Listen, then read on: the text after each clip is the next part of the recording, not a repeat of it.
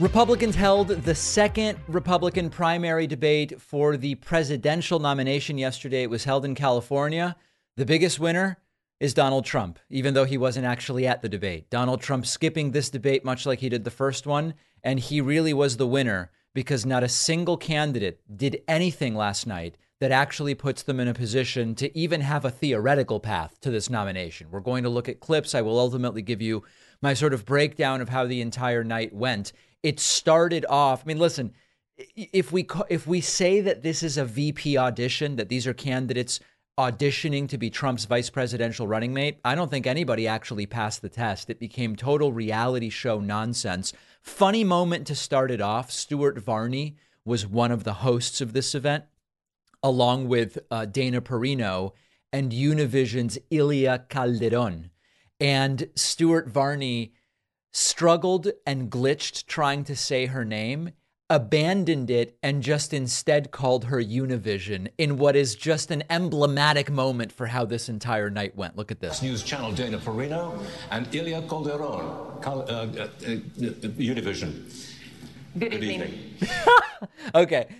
Absolutely beautiful moment of unity and understanding and everything else, just completely bailing and saying, I think I'll just call her Univision because this name is not really working for me. Then we get into the truly, even if people didn't talk over each other, the format doesn't allow for real debate. You will have someone rant and rave making 8 different allegations against a different candidate, and then that other candidate is given 15 seconds to respond. Even if everybody goes by the rules, it's not a format that actually lends itself to substantive debate. But this is the sort of thing that was happening the entire night. Listen to this. The next question is for Governor DeSantis. Here's how we get it done in Washington. We must find. Can we please respect the time? It sounds like I'm playing 7 clips at once of people talking. That's one clip. That's the way it was live for much of this debate. Absolutely and completely ridiculous. Even when they didn't interrupt each other, there was no deep policy discussion of any kind. Here's a heated moment where Nikki Haley and Tim Scott argued over curtains. Curtains. What was the deal with different curtains that Nikki Haley did or didn't have someplace? 10 cents on this gallon in South Carolina. As the UN ambassador, you literally put $50,000 on curtains in a $15 million subsidized location. Next. You got bad information. First of all, I fought the gas tax in South Carolina multiple times against the establishment. Just go to YouTube. Against the establishment. Just go to and YouTube you want to know what that yourself. 10 cent was? When they wouldn't pass the gas tax, the establishment and the companies wanted me to do it so much that I said the only way I will pass it if you will give us All you have to do is go watch Nikki Haley on YouTube. Yes. If you will give me 3 times the deduction in income tax, then I will look at your gas tax, which is why it didn't happen. Exactly, Ron. Secondly, on the 50 million. Here is a nice part. Secondly, on the curtains, do your homework, Tim, because Obama bought those curtains. Did you send them back? It's in the press. Did you send them back? It's the State Department. Did you send them back? Did you send them back? You're the one that works in Congress. Oh my gosh. You get it. All right. Whose responsibility was it to burn in a fire the curtains that the Obama State Department installed wherever the ambassador to the UN lives or works? This was the entire debate. No new path to the nomination generated for anybody. The voters of the Republican electorate don't seem to actually want anybody other than Trump. And continually, they would use these talking points that make no sense given the reality on the ground. Like, for example, here's Vivek Ramaswamy, who completely bombed, by the way. I think his campaign is probably over after last night's debate. He and others kept talking about putting people back to work. Listen to this. But here's the other thing that we can do that's easy. Forever, Mr. Ramaswamy. And it addresses the national. By the way, Ramaswamy, Stuart Varney really struggling last night. Debt as well as brings down prices. Put people back to work. We are using taxpayer money. Yeah. Unemployment hasn't been this low for this long in something like 60 years, 70 years, maybe. Put people back to work. We got to get the country working again. Unemployment is almost at what we would consider full employment, if not there. And it doesn't matter because it doesn't really matter what they say. Nobody's really listening. It's not a format for actually engaging with ideas. None of it. Chris Christie, who I think he and Nikki Haley did the best last night. They actually answered questions and were the most, at least theoretically, honest. He still continues to be irritated with Vivek Ramaswamy and here tells him to just put his hand down. I have respect for every man and woman on this stage because they've done it. Vivek, put your hand down for a second, would you? I still got time, dude. So. And I have to tell you, it is true that no matter what was going on, Vivek Ramaswamy would put his hand up. It wasn't even he wasn't even always being talked about. It was just unclear. He just put his hand up, and it seems this was the strategy for many candidates. Just keep talking because they might end up listening to you, and everybody else shuts up. But it was not a productive means of having any actual policy engagement. The dumbest actual policy idea of the night, I believe, came from the failed former Vice President Mike Pence, the one MAGA wanted killed. He suggested the following when it comes to dealing with gun violence. Go to the Congress of the United States, and we're going to pass a federal expedited death penalty for anyone involved in a mass shooting so that they will meet their fate in months, not years. It is go to the Congress. Okay. This is maybe the dumbest policy idea I've heard from Pence ever, certainly the dumbest last night. The idea is we will curb gun violence. How? By making it known that if you commit a mass shooting, you already committed it, and if you don't take your own life in so doing, which many of the shooters do, or if the police don't end up shooting you dead, which is often the way that the mass shootings go down, then if you get the death penalty, you're going to get it much more quickly. You're not going to have to wait around 20 or 30 years to be executed. It's going to be much faster. This will have zero deterrent effect, in particular, for multiple reasons, including that mass shooters often plan to die at the shooting. And secondly, they are not anybody in a position to commit such a heinous act of wholesale violence is not going to be dissuaded because the death penalty might come a little bit faster. Dumbest policy idea of the night. Chris Christie attempted to be tough and to send a message to Trump. Even though I like Chris Christie the most of everybody on that stage last night, I don't know that he really seems tough or intimidating when he does stuff like this. And I want to look in that camera right now and tell you, Donald, I know you're watching. You can't help yourself. I know you're watching, okay? And you're not here tonight, not because of polls and not because of your indictments. You're not here tonight because you're afraid of being on the stage and defending your record. You're ducking these things. And let me tell you what's going to happen. You keep doing that, no one up here is going to call you Donald Trump anymore. We're going to call you Donald Duck. Whoa. Okay, so, I mean, it's a funny premeditated line. I don't know that it really does anything for anybody, but this is what the debate has been reduced to, and Chris Christie's doing his best to bring something to it. Here's a compilation of Mike Pence, who I believe was one of the worst performers of the night, trying to be charismatic and testing out a variety of different jokes and lines. It's landing about as well as Ron DeSantis trying to appear charismatic, which is not well. Joe Biden doesn't belong on a picket line. He belongs on the unemployment line. Yeah, and that was an applause line which failed. Very little applause as a result. I'm glad Vivek pulled out of his business deal in 2018 in China. That must have been about the time you decided to start voting in presidential elections. I served in Congress for 12 years, although it seemed longer. Ooh. Chris, you mentioned the president's situation. My wife isn't a member of the teachers union, but I got to admit, I've been sleeping with a teacher for 38 years. And Chris Christie just nodding like, what the hell is this guy talking about?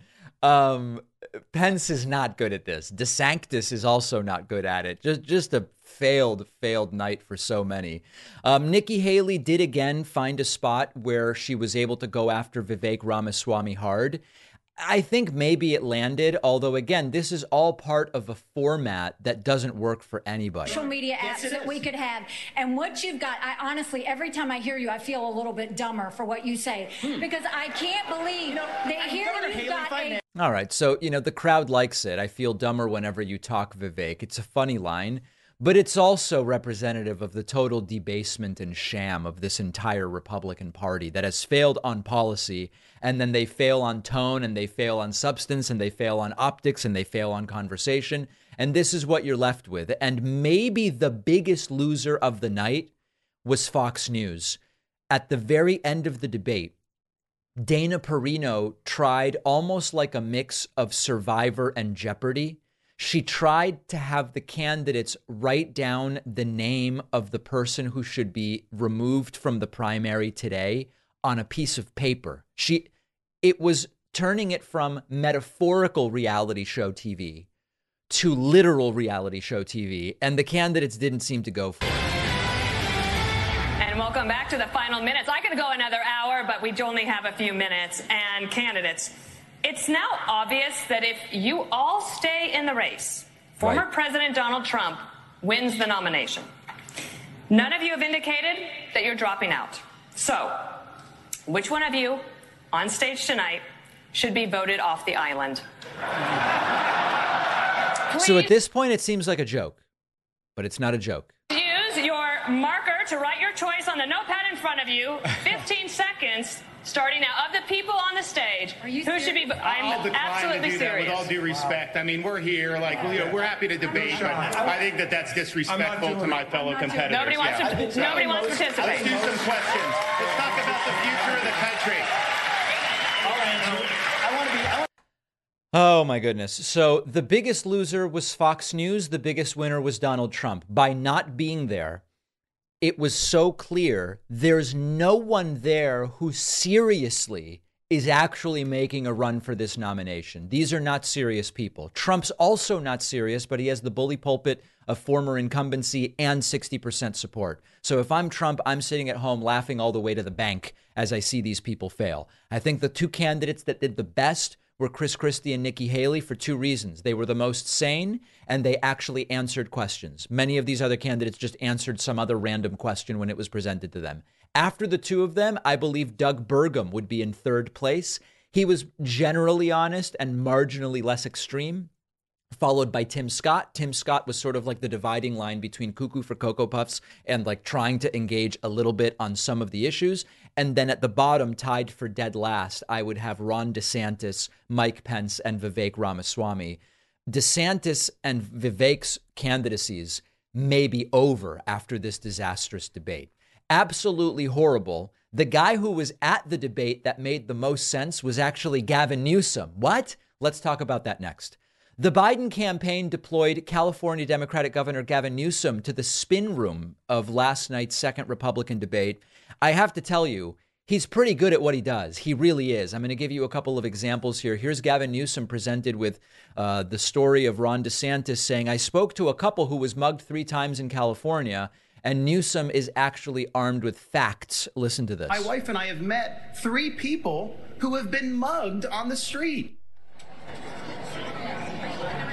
Well, I want him, and this may be an opportunity I appreciate, to look up Jacksonville, Florida, and he may want to familiarize himself with Miami, Florida, and his homicide rates, which are 100% higher than San Francisco. Crime rates in his own backyard. He has a higher homicide rate statewide, 16% higher than the state of California. For whatever reason, he didn't bring up Tennessee, Arkansas, South Carolina. He didn't bring up Texas, all with higher crime rates than the state of California. This is an old trope. I mean, if you're in New York, so I think people are getting a little exhausted by the fact that we're focusing on New York's crime rate and not the crime rate in these other Republican-led cities. He has the data. Of course, the reality is people get mugged in every large metropolitan city. The question is, what are the rates? And as Gavin Newsom points out, the rates are far higher in a bunch of these red state cities, including Ron DeSantis, his own state of Florida. The issue of jobs came up. As I told you, the jobs numbers are good, and Gavin Newsom is very good on this issue as well. We're just prone to distraction when we got a record of accomplishment. Who's we? Democrats? All of us are distracted, and we need to be more forceful. 13.5 million jobs, almost 7 times more than the last 3 Republican presidents combined. Joe Biden administration, 47 million jobs created since Ronald Reagan left office in 1989. 47 out of 49 million done by Democratic administrations. That's 96%. This jobs debate is not even interesting. The only thing that's interesting is the last 3 Republican presidents have one thing in common: recessions. I mean, we dominate on the facts, but not the narrative. There you go. And he is absolutely right about that. And lastly, from Gavin Newsom, interviewed by Sean Hannity after the debate, and shuts down the entire "we used to have energy independence and Biden took it away" thing. Some of this. By the way, but he also adopted. Wait a minute. He made the country energy independent for the first time in 75 years. We are more energy dependent today. Look that up. It's a fact. And if you false. No, it's just factually untrue. Joe Biden is unilaterally disarmed. I want to encourage the people watching. Look this up. 5.94 quads. Google 9.5. Look at all the restrictions Joe Biden has put on oil and gas companies. We are more energy independent today under Biden. Pence doesn't know that. Your audience doesn't know that. More domestic oil production than any time in history. We're on pace this year. That's a fact. Right. You guys keep making that up. No, we don't make it up. You're making it up. We're energy independent, and now we're not. We are energy independent. No, we're not. Energy exporters. We are. The data, as it exists today, reflects the reality that Gavin Newsom is putting forward, not Sean Hannity. So I'm looking forward to this Newsom-DeSantis debate on November 30th. But more importantly, Newsom continues to show that he has the delivery and the tone and the sort of constitutional makeup of the sort of Democrat that is needed. Doesn't mean we love him on policy, doesn't mean California's perfect or that his governorship has been perfect. But this is the sort of thing we need because this guy's going head to head against these people. Pete Buttigieg does it. There are others who do it as well. Let's take a quick break. You're not going to believe the fake staged union speech that Donald Trump attempted to give yesterday. That's after the break. I run a business, and I know how important it is to keep passwords safe. Our website has been hacked in the past. I've talked about it. There's videos on YouTube about it. Your business may have dozens or hundreds of passwords, multiple team members who have to use them. Some companies will use a spreadsheet or Post-it notes to keep track of it. It could be copied, photographed. It's not secure. There's no audit trail. It can really be a mess if it's not properly managed, and it can quickly become a major liability. The solution is Sono, the password manager for businesses. Sono generates unique, secure passwords for each account. They are encrypted before they leave the computer. Only someone who knows the master password can access the vault. You can share passwords and folders with other users who are also cryptographically protected. Total privacy. No data is shared with others. Data provided is used only to fulfill the service. Sono is free for individuals. Affordable paid plans for businesses. It lets you host it on your own server behind a firewall. It is open source. Anyone can audit the source code. No hard-coded passwords. To get started, go to psono.com. That's PSONO.com. The link is in the podcast notes. One of our sponsors today is BetterHelp.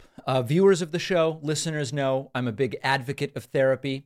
I think it's important to make it more accessible, remove any stigma that might be associated. We all carry around different stressors, big and small. When we keep them bottled up, it can start to affect us negatively. And therapy is a safe space to get things off your chest, figure out how to work through whatever's weighing you down. If you're thinking of starting therapy, give BetterHelp a try. BetterHelp is therapy done entirely online, designed to be convenient, flexible, suited to your schedule. Fill out a brief questionnaire. You'll be matched with a licensed therapist. Switch therapists anytime at no additional charge. I'm a huge believer in talk therapy, and BetterHelp is making it more accessible to more people. You can even find a therapist who specializes in certain areas, which maybe you can't find where you are geographically. There are lots of great benefits to doing therapy online. Get it off your chest. Visit BetterHelp. Go to betterhelp.com/Pacman Show today to get 10% off your first month. That's betterhelp.com/Pacman Show. The link is in the podcast notes. Nothing transforms the inside of your home like indoor plants. And not just for decor, it can be a great mood booster. Our sponsor, Unsolicited Plant Talks, UPT, is the perfect place to go. They ship indoor plants right to your door. UPT supplies rare, top-quality houseplants and provides unparalleled customer service. You will be overjoyed with your experience. UPT's dedication to delivering plants in vibrant health is a badge of honor that they proudly wear, and their cutting-edge packaging ensures that your botanical companion arrives safe and sound. UPT sent me an amazing Hoya marginata and also a Hoya walliniana. They look beautiful in the house. I love them. And with sustainability as one of UPT's core values, their potting mediums are made from renewable materials. With every purchase, you're contributing to their charitable tree planting and their ocean cleanup initiatives. UPT is a family and friend-operated business in Southern California with a passion for plants. They add a personal touch. It's in everything they do, handpicking the plants, seamless shopping experience, seamless shipping experience. Go to unsolicitedplanttalks.com/Pacman and use the code Pacman at checkout for 15% off. That's unsolicitedplanttalks.com/Pacman. Get 15% off using code Pacman. The info is in the podcast notes. The failed former President Donald Trump yesterday engaged in the closest thing I recall he or any American politician doing that is this close to overt Russian or North Korean style propaganda. Now, you might be saying, David, that sounds a little bit hyperbolic. What do you mean? Donald Trump, after being rejected by the actual union workers that are striking in Michigan with the United Auto Workers Union, because he's against unions, why on earth would they welcome Trump? Trump went to a non-union factory, had people in the crowd holding signs that say union workers for Trump. They weren't actually union workers, and Trump in his speech pretended that he was talking to union workers, even though the union said, don't come here. And he was at a non-union factory. This is unbelievable. The Detroit News reported that there were about 400 or 500 Trump supporters in the audience for Trump in Clinton Township, Michigan. It was filled with pro-Trump signs, MAGA hats, etc. It was at Drake Enterprises. Drake Enterprises has about 125 employees at this facility. So right off the bat, we know it's not even just their employees. It's a propaganda crowd. Fine.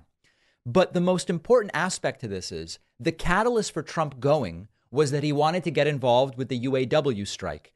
The UAW doesn't represent the Drake Enterprises workforce. It is not a union facility, but Trump shows up as if he's speaking to union workers. In fact, there were these union members for Trump signs, which we're putting up on the screen for you right now, all over the place. Which union members? The people that work there aren't union. And it actually turns out that some of these were not even, they were just brought in to hold signs. There was a local paper that covered this event. They found one guy holding a union members for Trump sign who wasn't in any union, period, just not in any union. Another one was holding an auto workers for Trump sign, wasn't an auto worker. The entire thing was fabricated. And here is Donald Trump speaking, again, acting like he's speaking to the United Auto Workers, which he's not. But we will stop him. Hopefully your leaders at United Auto Workers will endorse Donald Trump. Your leaders at United Auto Workers. They weren't in that room. This was a non-union factory. This is overt propaganda and misdirection. Trump then continues to talk about this like he is speaking to auto workers, but then he also can't help himself and he starts issuing some complaints. Crooked Joe backed every single blood-sucking globalist attack on U.S. auto workers, and you've been attacked for a long time. Those attacks all stopped for 4 years with us, and they were getting so strong, and you were getting so strong, and they were building plants here again. Now the plants are going back to Mexico, and they're going back to China. And he's coming back. They're coming back for more. I don't know that he's going to make it to the starting gate, but let's assume he does. If it's not him, it'll be somebody else with the same ideas, because that's the ideas they have. They're very destructive for our country. But we will stop him. Hopefully your leaders at United Auto Workers will endorse Donald Trump. Yeah.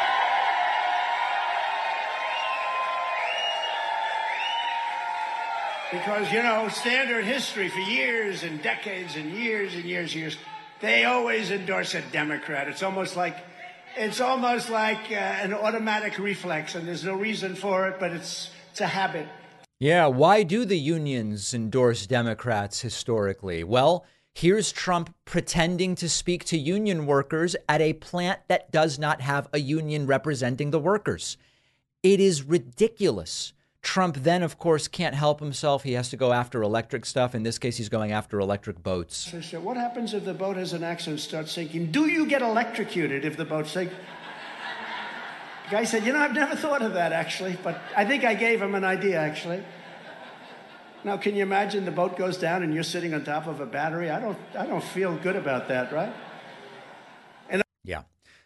Just constant confusion about everything electric. Trump also, of note, seems to announce that he's not going to pick any of the current people that participated in last night's Republican debate as his vice president, although many see it as a vice presidential audition. Here, Trump seems to say none of them seem to have what it takes. Competing with the job candidates, they're all running for a job. No, they're all job candidates. They want to be in the, they'll do anything. Secretary of something. They even say VP. I don't know. Does anybody see any VP in the group? I don't think so. Does anybody see a VP in the group? I don't think so. So maybe Trump not planning to go with anybody from that group. And then lastly, here is a guy at Trump's speech who is has been president of the president for Auto Workers for Trump is a group, I guess, Auto Workers for Trump. He's retired. And he says encouraging people to buy electric vehicles is bad because it'll lead to job losses, which is not true. But let's listen to what the guy has to say. Probably electric vehicles, the Biden push. He hasn't come out and, endorsed flat out mandates, but he's pushing the industry to build more electric vehicles. Yeah. He's pushing consumers through incentives to buy more electric vehicles. But electric vehicles require 30 to 40% fewer workers to build them because you eliminate the engine, you eliminate the powertrain, the drive shaft. So the argument is electric vehicles are bad for labor because the engines are so much more simple in EVs that you don't need as many employees. This is very much like I don't need a calculator because we've got an abacus, or I don't need a smartphone because I've got a calculator, or we don't need cars because we've got horse buggies. And what about the horse buggy drivers? The reality is that there will be widespread new jobs as a result of more electric vehicles. Number one, the entire world of batteries, both for home electricity storage, charging home electricity batteries, and also for electric vehicles. The battery world is going to expand, new research, new factories, tons of jobs. The charging infrastructure is going to be an industry unto itself. We have very undersized charging infrastructure in the United States right now, other than Tesla, particularly for all of the vehicles that are being sold. That's going to be gobs of new jobs. Grid upgrades to the electrical system will be required. There will be both innovation and new blue collar type jobs for grid upgrades. Materials are finite and they are valuable. So there's going to be a push to recycling many of the elements used in electric vehicle batteries, and recycling and repurposing of those elements is going to open up tons of new jobs. We're going to raise demand by having more electric vehicles. People will say, hey, okay, now the vehicle's electric, but my electricity still comes from coal. Let's go to clean sources. So wind power jobs are going to explode. Solar power jobs are going to explode. The electric vehicle and grid world is very software driven. So there's going to be new software jobs related to electric vehicles and vehicle charging. So this is total nonsense. And I don't know if they don't get it or they get it and they're lying because it's what they're expected to do. But a completely staged, farcical event. The union workers said to Trump, we don't want you here. You're not pro-union. So Trump just shows up at a non-union shop and pretends to be talking to union workers. Russian, North Korean style propaganda. Staying properly nourished is just so important to feeling your best every day. Our sponsor, AG1, makes it so simple. Just a single scoop of AG1 a day. You get 75 high-quality vitamins and probiotics from whole food sources. You're covered for the day. Half of Americans are deficient in vitamins A and C and magnesium. Not everybody has time to perfectly plan every meal. And I don't know that any of us want to be spending a whole bunch of money on endless different vitamins and supplements. AG1 just simplifies it and it's more cost effective. I take a single scoop of AG1 in the morning before my coffee. Tastes great with water, but you can mix it, quite frankly, into anything you want. With that one scoop, I'm covered for the day, getting everything I want. It's easy, and it's a simple routine that works. Go to drinkag1.com/Pacman to get 5 free travel packs of AG1, plus a free 1-year supply of vitamin D.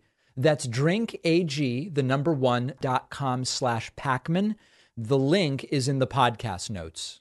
Today, we're going to be speaking with Cenk Uygur, host of The Young Turks and also author of the new book, Justice is Coming, How Progressives Are Going to Take Over the Country and America is Going to Love It. I'm most of the way through the book, Cenk, and you talk about so many different things that are relevant to the 2024 election, to what's happened in the past. Maybe just to pick something interesting that relates to what you discuss in the book. You seem, I think, increasingly worried that Joe Biden's reelection is going to go haywire, that he's going to lose, that he can't beat Trump if that's who the nominee is. The context, although you're not directly addressing this necessarily in the book, the context you talk about in the book relates to it. Am I accurately understanding your view on the Biden reelection? 100%. Yeah. Look, nothing is, in terms of probabilities of winning, nothing is 0 or 100%. Everything's on a spectrum somewhere, right? Yep. So, and unfortunately, a lot of people think in a binary way. Well, he won last time. That means he's going to win this time. No, it doesn't work that way. It's a percentage chance. And with Joe Biden, any rational person realizes that the percentage chance of him beating Trump is much lower than if we had a strong Democratic candidate. Now, why is he, quote unquote, not strong? Well, look at the polling. It's not my opinion. And this isn't progressive versus moderate. That has nothing to do with any of this. I don't have a progressive alternative. There's no Trojan horse that we're going to sneak in and voila, Nina Turner's president. No. Okay. I mean, I would love that, but no. Okay. No, I'll take Josh Shapiro from Pennsylvania. I'll take Governor Beshear from Kentucky just to increase our percentage chances. So why are they so low, David? They're low because 72% of the country says that they don't even think he's going to make it through a second term. I mean, that's a disastrous poll. And so we could try to wish that away, but we can't. His approval rating in half the recent polls are in the 30s. If you're in the 40s as an incumbent, you're very likely to lose. If you're in the 30s, I've literally never seen it happen. So, I mean, and remember, when he won the Electoral College by a razor-thin margin, he won the popular vote by 4.5 points. So he has to be up at a bare minimum 4.5, but then you're playing dice with democracy. So realistically, he has to be up 5 points. And right now he's losing. Come on, guys, think about it. He's losing to the moron Donald Trump right now. It's inconceivable. It cannot be the most important election of our lifetimes. And we are choosing to go into it with a very hobbled candidate because we'd like to be polite to him because he'd like a better legacy as a 2-term president. So let me present a couple different perspectives, okay, and see what you think. One is it's September, end of September, early October 2023, and Joe Biden is currently the president of the United States. So the question I'm asking is his replacement with who would actually get the Democratic candidate in a better position. I don't think that if he were to be replaced at this point because of the negative connotations of that it actually would increase the chances that the Democratic nominee becomes president. Do you agree with that? Or you think his replacement at this stage of the game ups the odds that the Democratic candidate wins? His replacement would instantly give the Democrats a 5 to 10 point bump. Instantly. Really? With who, though? Okay, easy, super easy. I named 2 right there. I'll name them again. I could name you probably about 400 Democrats in the country who would do better than Joe Biden.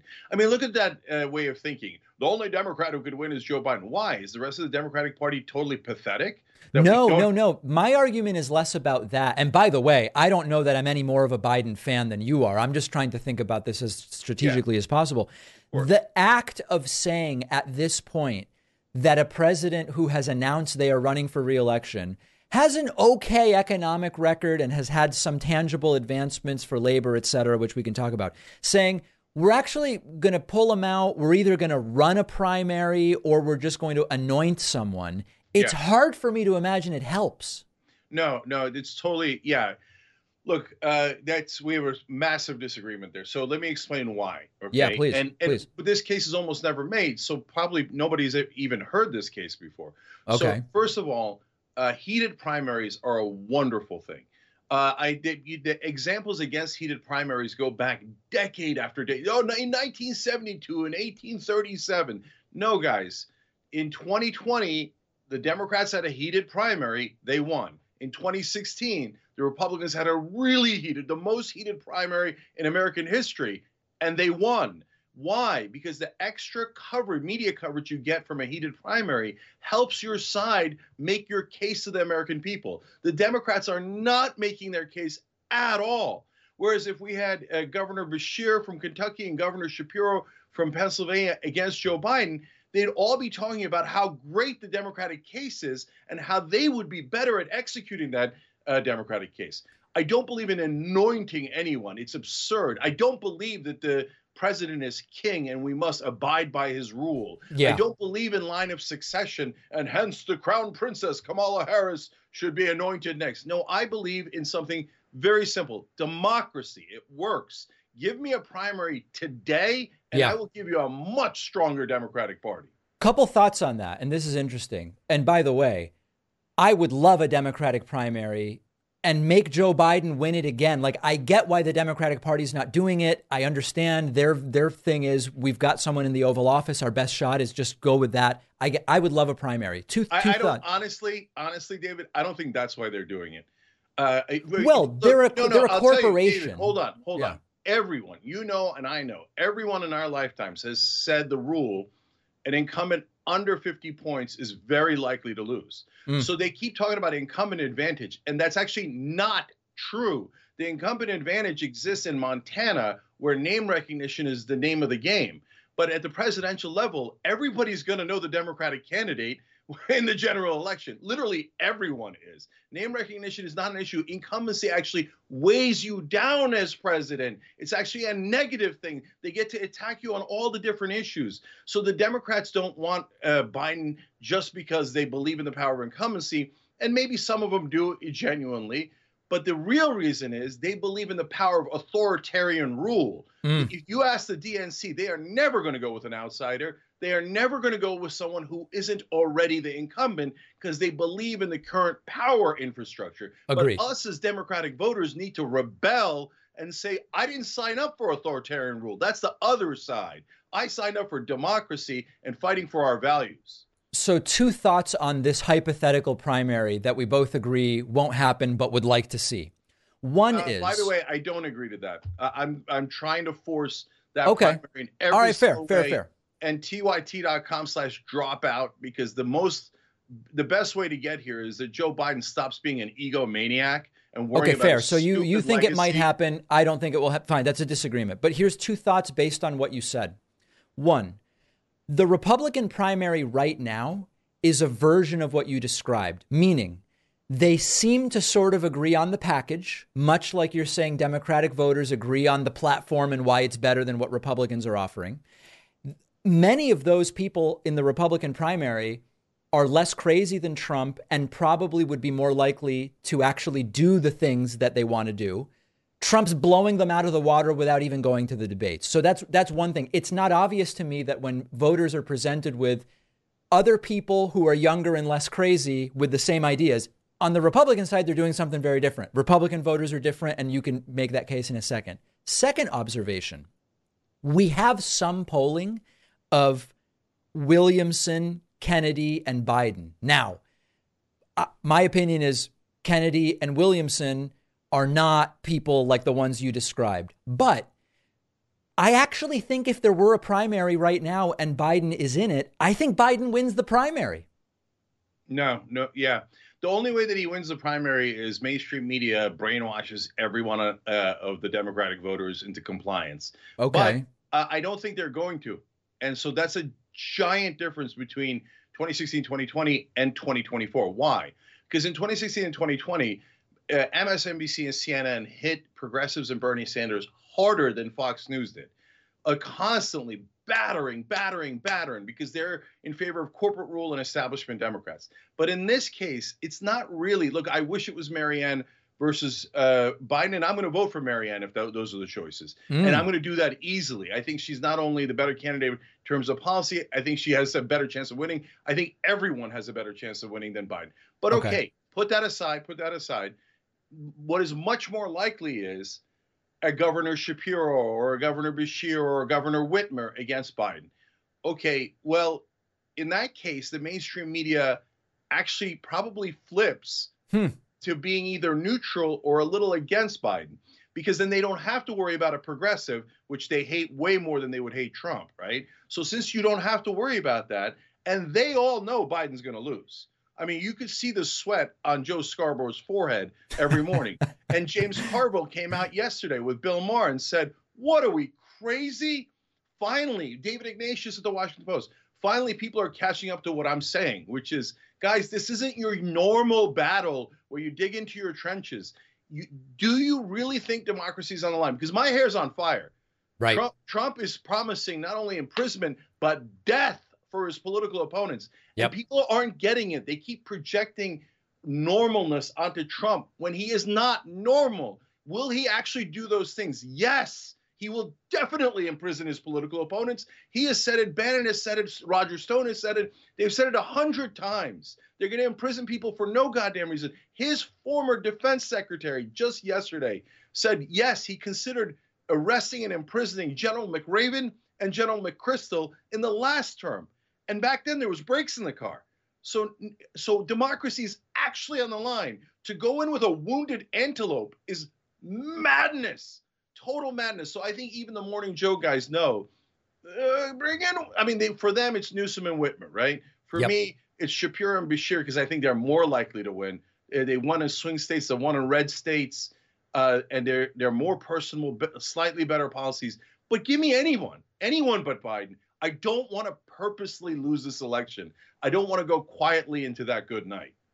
So to not make the entire interview just about this, I think this is a good segue into what you argue in the book is actually the state of the country when it comes to the political spectrum, which is that you argue that this is fundamentally a progressive country. This is an argument I've also been making. When you really do issue-oriented polling and the wording is fair, and particularly if you track the change over the last 30, 40, 50 years on a lot of these issues, abortion and many others, that it really is fundamentally at least as progressive a country on average, close to some of the Northern European countries. However, you talk about in the book influence of money.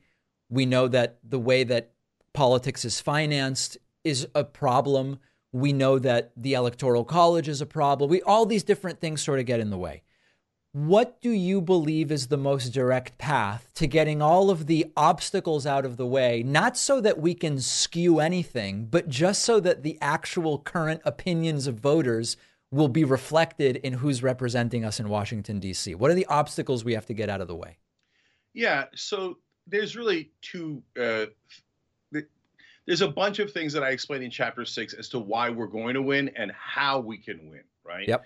But there's a couple of pillars of that victory. So one is the route that Bernie's been taking, which is go for leadership at the Democratic level and change the culture of the Democratic Party, have it represent the voters again, as opposed to corporate interest. And in Chapter 4, I explain how we lost the Democratic Party to corporate interest and to donors, right? So that's a perfectly good way, and we're going to win with that, because not only do you see the polling shows that 2/3 of the country is progressive on nearly every issue, and so you just need a leader to put a spotlight on it, right? But on top of that, you also have the young voters, and the young voters are very progressive, and they're coming in a tsunami in our direction. So once we have a leader, it will galvanize all of those forces. But you cannot just wait for a guy on a white horse to ride in and save the day.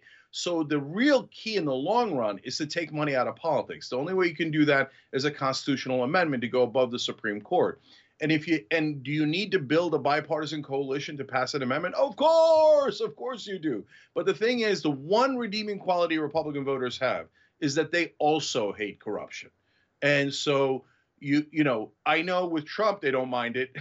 Okay. But other than that, they actually did want to drain the swamp, and they actually do hate corporate Republicans like Mitch McConnell. And that's a really positive development. And we need to take those guys and our guys and say, stop listening to corporate Democrats and corporate Republicans. Work together to get an amendment to end private financing of elections, because as long as they get their money from private interests, politicians will always serve private interests. And of course, the last roadblock, David, is mainstream media, corporate media overall, which is right-wing media and mainstream media combined. And those guys are the biggest benefactor of money in politics. They get tens of billions of dollars every election cycle. And so since they get almost all the money from corruption, the media does an excellent job of convincing you that there is no corruption. No, when someone gives millions of dollars to a politician, they're just talking to them. Oh, my God, they happen to agree. That's why they always vote with the way the donors want. It's just a coincidence. The New York Times tells you in absurd, ridiculous fashion. CNN tells you. It's a mass hypnosis. I get messages from progressives who would agree with basically everything you just said and who write to me worried. And they say, you know, David, we have the Bernie Sanders example from 2020, Paula Jean Swearengin, Randy Bryce, Nina Turner, who I believe now works for you at TYT. I'm as progressive as the rest of them, but there's a bunch of these races at all sorts of different levels where the person that genuinely seems to be the progressive loses. Is it because maybe the country isn't as progressive as I thought? Is it because of media coverage? Is it because of money in politics? What's the explanation that ties it all together? Yeah. So look, there's both specific cases and the general explanation. In terms of the specific cases, every case that you mentioned, those three examples, for example, are very different. Paula Jean Swearengin, you know, I had a lot of love for her in the beginning, and God bless her heart, but she did not run winning campaigns. And in West Virginia, the way that she ran it and the media coverage, it was not realistic, right? So on the other hand, Nina Turner did not lose to the Republicans. She lost in a primary, and she had a 35-point lead. Why did she lose? Because Democratic lobbyists and PACs put in over $4 million in the last 2 weeks. They bought nearly every ad in Cleveland. And so that money, the corrupt, dark money, is what beat her in the primary. So if you go with that line of logic, what are we going to do? We're going to give up as Democratic voters and say this party no longer represents us. It represents corporate interests, but we have to go with the corporate candidates because they're the ones with the most bribes. That's just a disgusting place to be, right? So I don't want that, but we can beat all of that. We can get past all of that. So the general way to win is, and this is why the last part of Chapter 6 is so important, not just the PACs, but the media. And this is why TYT is important, and David Pakman is important, and all of these shows are important. Because, guys, if we just live under mainstream media, they're going to hammer the progressive candidate every single time. I mean, look at what they said about Bernie, that there was going to be executions in Central Park and his followers were Nazi brown shirts, right? And that wasn't on Fox News, that was on MSNBC, right? But because of the new wave of media, people are not listening to those guys anymore. So the under 45-year-olds are vote for progressives. They even in states that Bernie lost, I show in the book, he wins under 45-year-olds depending on the age bracket by 20 points, 40 points, 60 points, right? And so we cannot snatch defeat from the jaws of victory. Our side, according to the age demographics, is about to win in a massive way. We just have to get out of our own way and make sure we run in primaries. Do not let primaries go without running. The fact that no progressive ran against Biden is a crime. They just gave away all of that media coverage, all the ability to make the progressive case, even if you don't win. Cenk, last thing I want to ask you about the Trump criminal trials, Trump skipping the Republican debates, et cetera. This is very tactical and practical to what's going on right now. I interviewed Rachel Bidikofer. She's not that impressed with the Republican polling. She says, a lot of voters don't start paying attention until way later. It's not that obvious that Trump is necessarily going to win. Every day that passes that Trump's winning by 45 and DeSantis is falling and Vivek's up to 8 and then down to 4 and there's just nothing happening. prices for ads in the second Fox debate are 50% lower than they were for the first because no one's watching, no one's paying for this stuff. Is there anything that can get in this guy's way to prevent him from being the nominee? Yeah, as always, the only thing that can get in Donald Trump's way is Donald Trump. So can he do something even more monstrous? I mean, look, Cassidy Hutchinson says that when they were chanting "Hang Mike Pence," Donald Trump was cheering them on and saying he didn't mind if his own vice president was going to be murdered by his fans. Now, look, people just glaze past that because we're so used to Donald Trump being a monster and we're desensitized to it.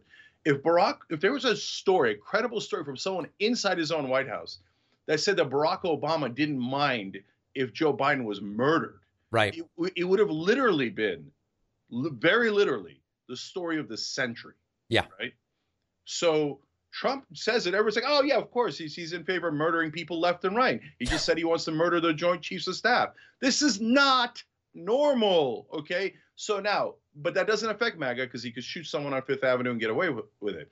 Yep. But if they see Pat Cipollone and Mark Meadows testify, whether it's in Atlanta or in the federal case, on the stand and say, yes, I was in the room, I'm absolutely positive. He said he did not mind the vice president being murdered.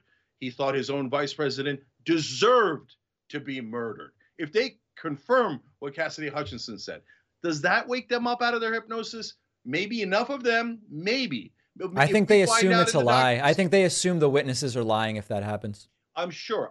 But I'm giving you the only things that could possibly derail. Yeah. Right? In the documents case, you find out why did he take remember the one in Bedminster, New Jersey, our plans to invade Iran? Why did he take that one? Why was it at the top of his desk? Well, who's Iran's number one enemy? Saudi Arabia.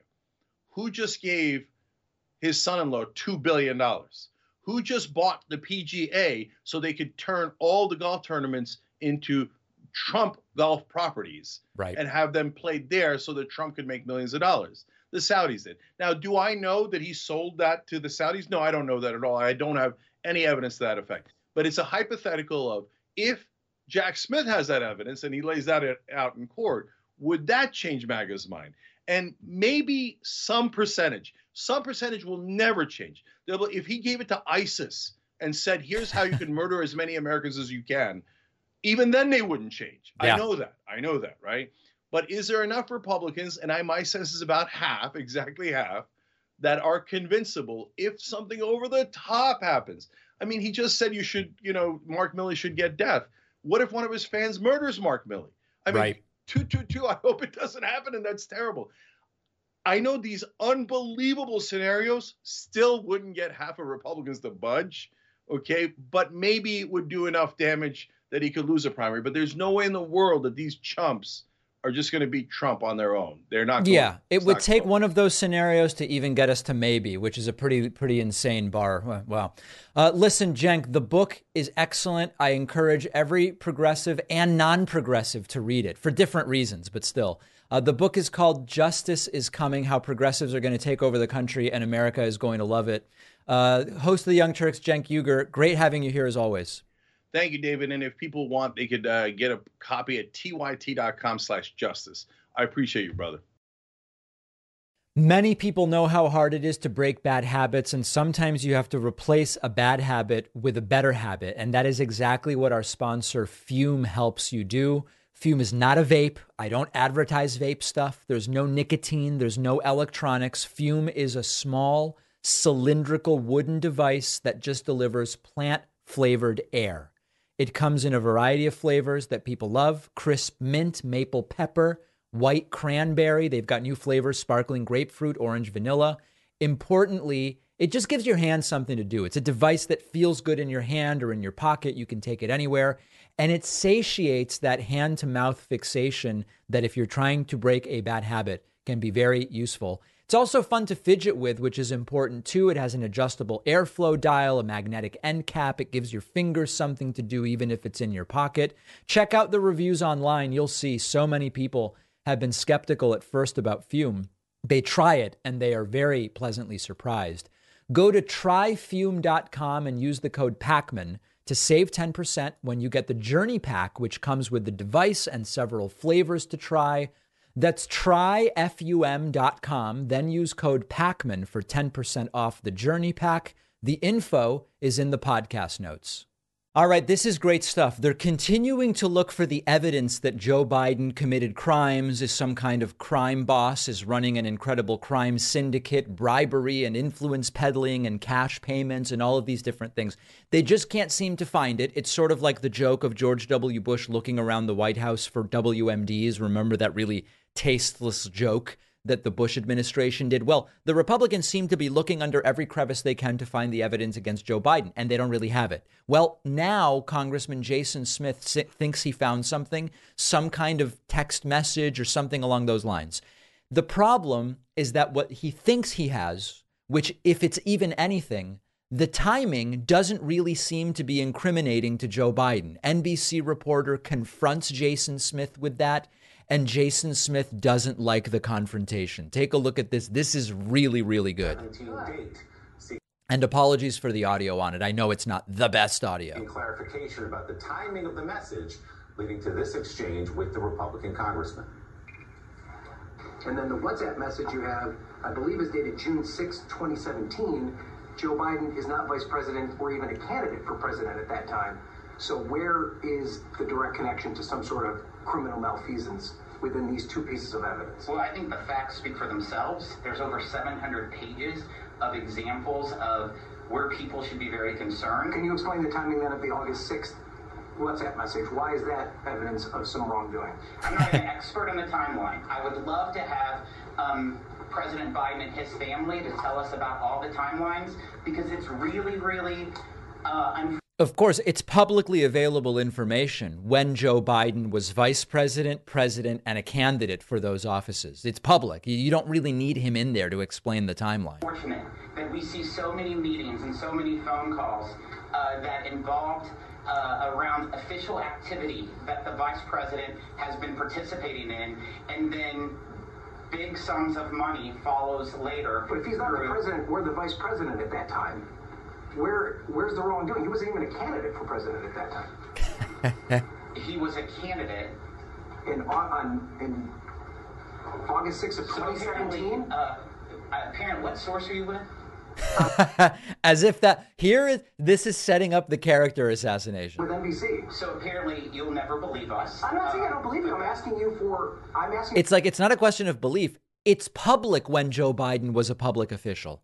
It's public when Joe Biden announced he was running for president. It's not a question of belief. A very direct question. You presented a piece of evidence that you say came on August 6, 2017, that demonstrates that Joe Biden was using political influence to help his son. If he wasn't a political figure at that time, the first WhatsApp message you put up, where you talk about the brand, and I'm completely open-minded about this. I'm asking you specifically, how does that demonstrate that there's some sort of political influence being put over him if at that time he's not an elected official? I'm definitely not going to pinpoint one item. That's clear. Or any item. You presented it. It was your first thing that you brought up. So apparently you don't agree with it. So it's not that I don't agree with it. I'm asking you to explain it. I'll take the next question. These people don't want to be questioned. They are, maybe they need 52 years of Biden in public office before finding the smoking gun against him. If evidence comes forward, I will be the first to say this is something.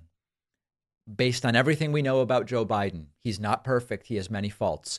But it doesn't seem that a wide-reaching bribery criminal conspiracy of influence peddling and cash and laptops and the entire thing, it doesn't seem like that is what they are going to uncover. After Donald Trump said that General Mark Milley should be executed, Mark Milley now needs to up security and take personal security precautions for himself and his family. As I've said before, Trump may very well get somebody killed. Here is a clip from a forthcoming interview on 60 Minutes, presumably will air this Sunday. General Mark Milley, who Trump recently said maybe should be executed for treason, was asked to weigh in about what Trump said. If you ask me which person here is adhering more to what we might call patriotism, not a term that I love throwing around. I think that when it comes to the way the military is used in terms of missions, I disagree with many of them. But if you say to me, who actually cares about defending the principles the United States was founded on, Trump or Mark Milley, I think the answer is obvious. Take a look at this. President Trump recently said that your dealings with China were so egregious that in times gone by, the punishment would have been death. That's right. He said that. Mm-hmm. That's correct. He is suggesting that you be punished by death. The former commander-in-chief to his former top military advisor. Look, I'm a soldier. I've been faithful and loyal to the Constitution of the United States for 44 and a half years. And my family and I have sacrificed greatly for this country, my mother and father before them. And, you know, as much as these comments are directed at me, it's also directed at the institution of the military. Right. And there's 2.1 million of us in which, by the way, Republicans and Trump claim to love and support endlessly. Uniform. And the American people can take it to the bank that all of us, every single one of us, from private to general, we're loyal to that Constitution and we'll never turn our back on it no matter what the threats, no matter what the humiliation, no matter what. If we're willing to die for that document, if we're willing to deploy to combat, if we're willing to lose an arm, a leg, an eye, to protect and support and defend that document and protect the American people, then we're willing to live for it too. So I'm not going to comment directly on those things, but I can tell you that this military, this soldier, me, will never turn our back on that Constitution. But for the record, was there anything inappropriate or treasonous about the calls you made to China? Absolutely not. Zero. None. It almost seems odd to ask this question because the former commander-in-chief seems to be calling for your execution. Are you worried about your safety? I've got adequate safety precautions. I wish those comments had not been made, but they were, and we'll take appropriate measures to ensure my safety and the safety of my family. Trump, who loves the military, Republicans, he rebuilt the military, the cupboards were bare, you know, the entire thing. He now has endangered his top general from when he was president of the United States. Just as a reminder, Donald Trump posting to Truth Social a few days ago, quote, Mark Milley, who led perhaps the most embarrassing moment in American history with his grossly incompetent implementation of the withdrawal from Afghanistan, costing many lives, leaving behind hundreds of American citizens, and handing over billions of dollars of the finest military equipment ever made, will be leaving the military next week. This will be a time for all citizens of the USA to celebrate. This guy turned out to be a woke train wreck who, if the fake news reporting is correct, was actually dealing with China to give them a heads up on the thinking of the President of the United States. This is an act so egregious that in times gone by, the punishment would have been death. A war between China and the U.S. could have been the result of this treasonous act to be continued. They support the troops, guys. They support the troops. Wow. All right, real quick, couple of voicemails. 219-2-DAVID-P. A lot of food questions in the voicemail today. Listen to this. David, I'm watching the debate here, and I'm wondering if you got a new camera. It looks good. And also, I just made some pasta, and I got this kind of thin pasta, but it wasn't angel hair. And I'm curious on your opinion about pasta thickness. Okay, so if it's like angel hair but thicker, you probably have something known as spaghetti. That would be my guess. I'm not big on noodles. I prefer stuffed pasta like tortellini and ravioli. Secondary to that, I'm a fan of rotini and other of that type. And then last on my list would be noodle type pasta like angel hair, fettuccine, spaghetti. It's just not really my thing. And I did get a new camera, and I do think it looks very good. Here's one more food question that came in.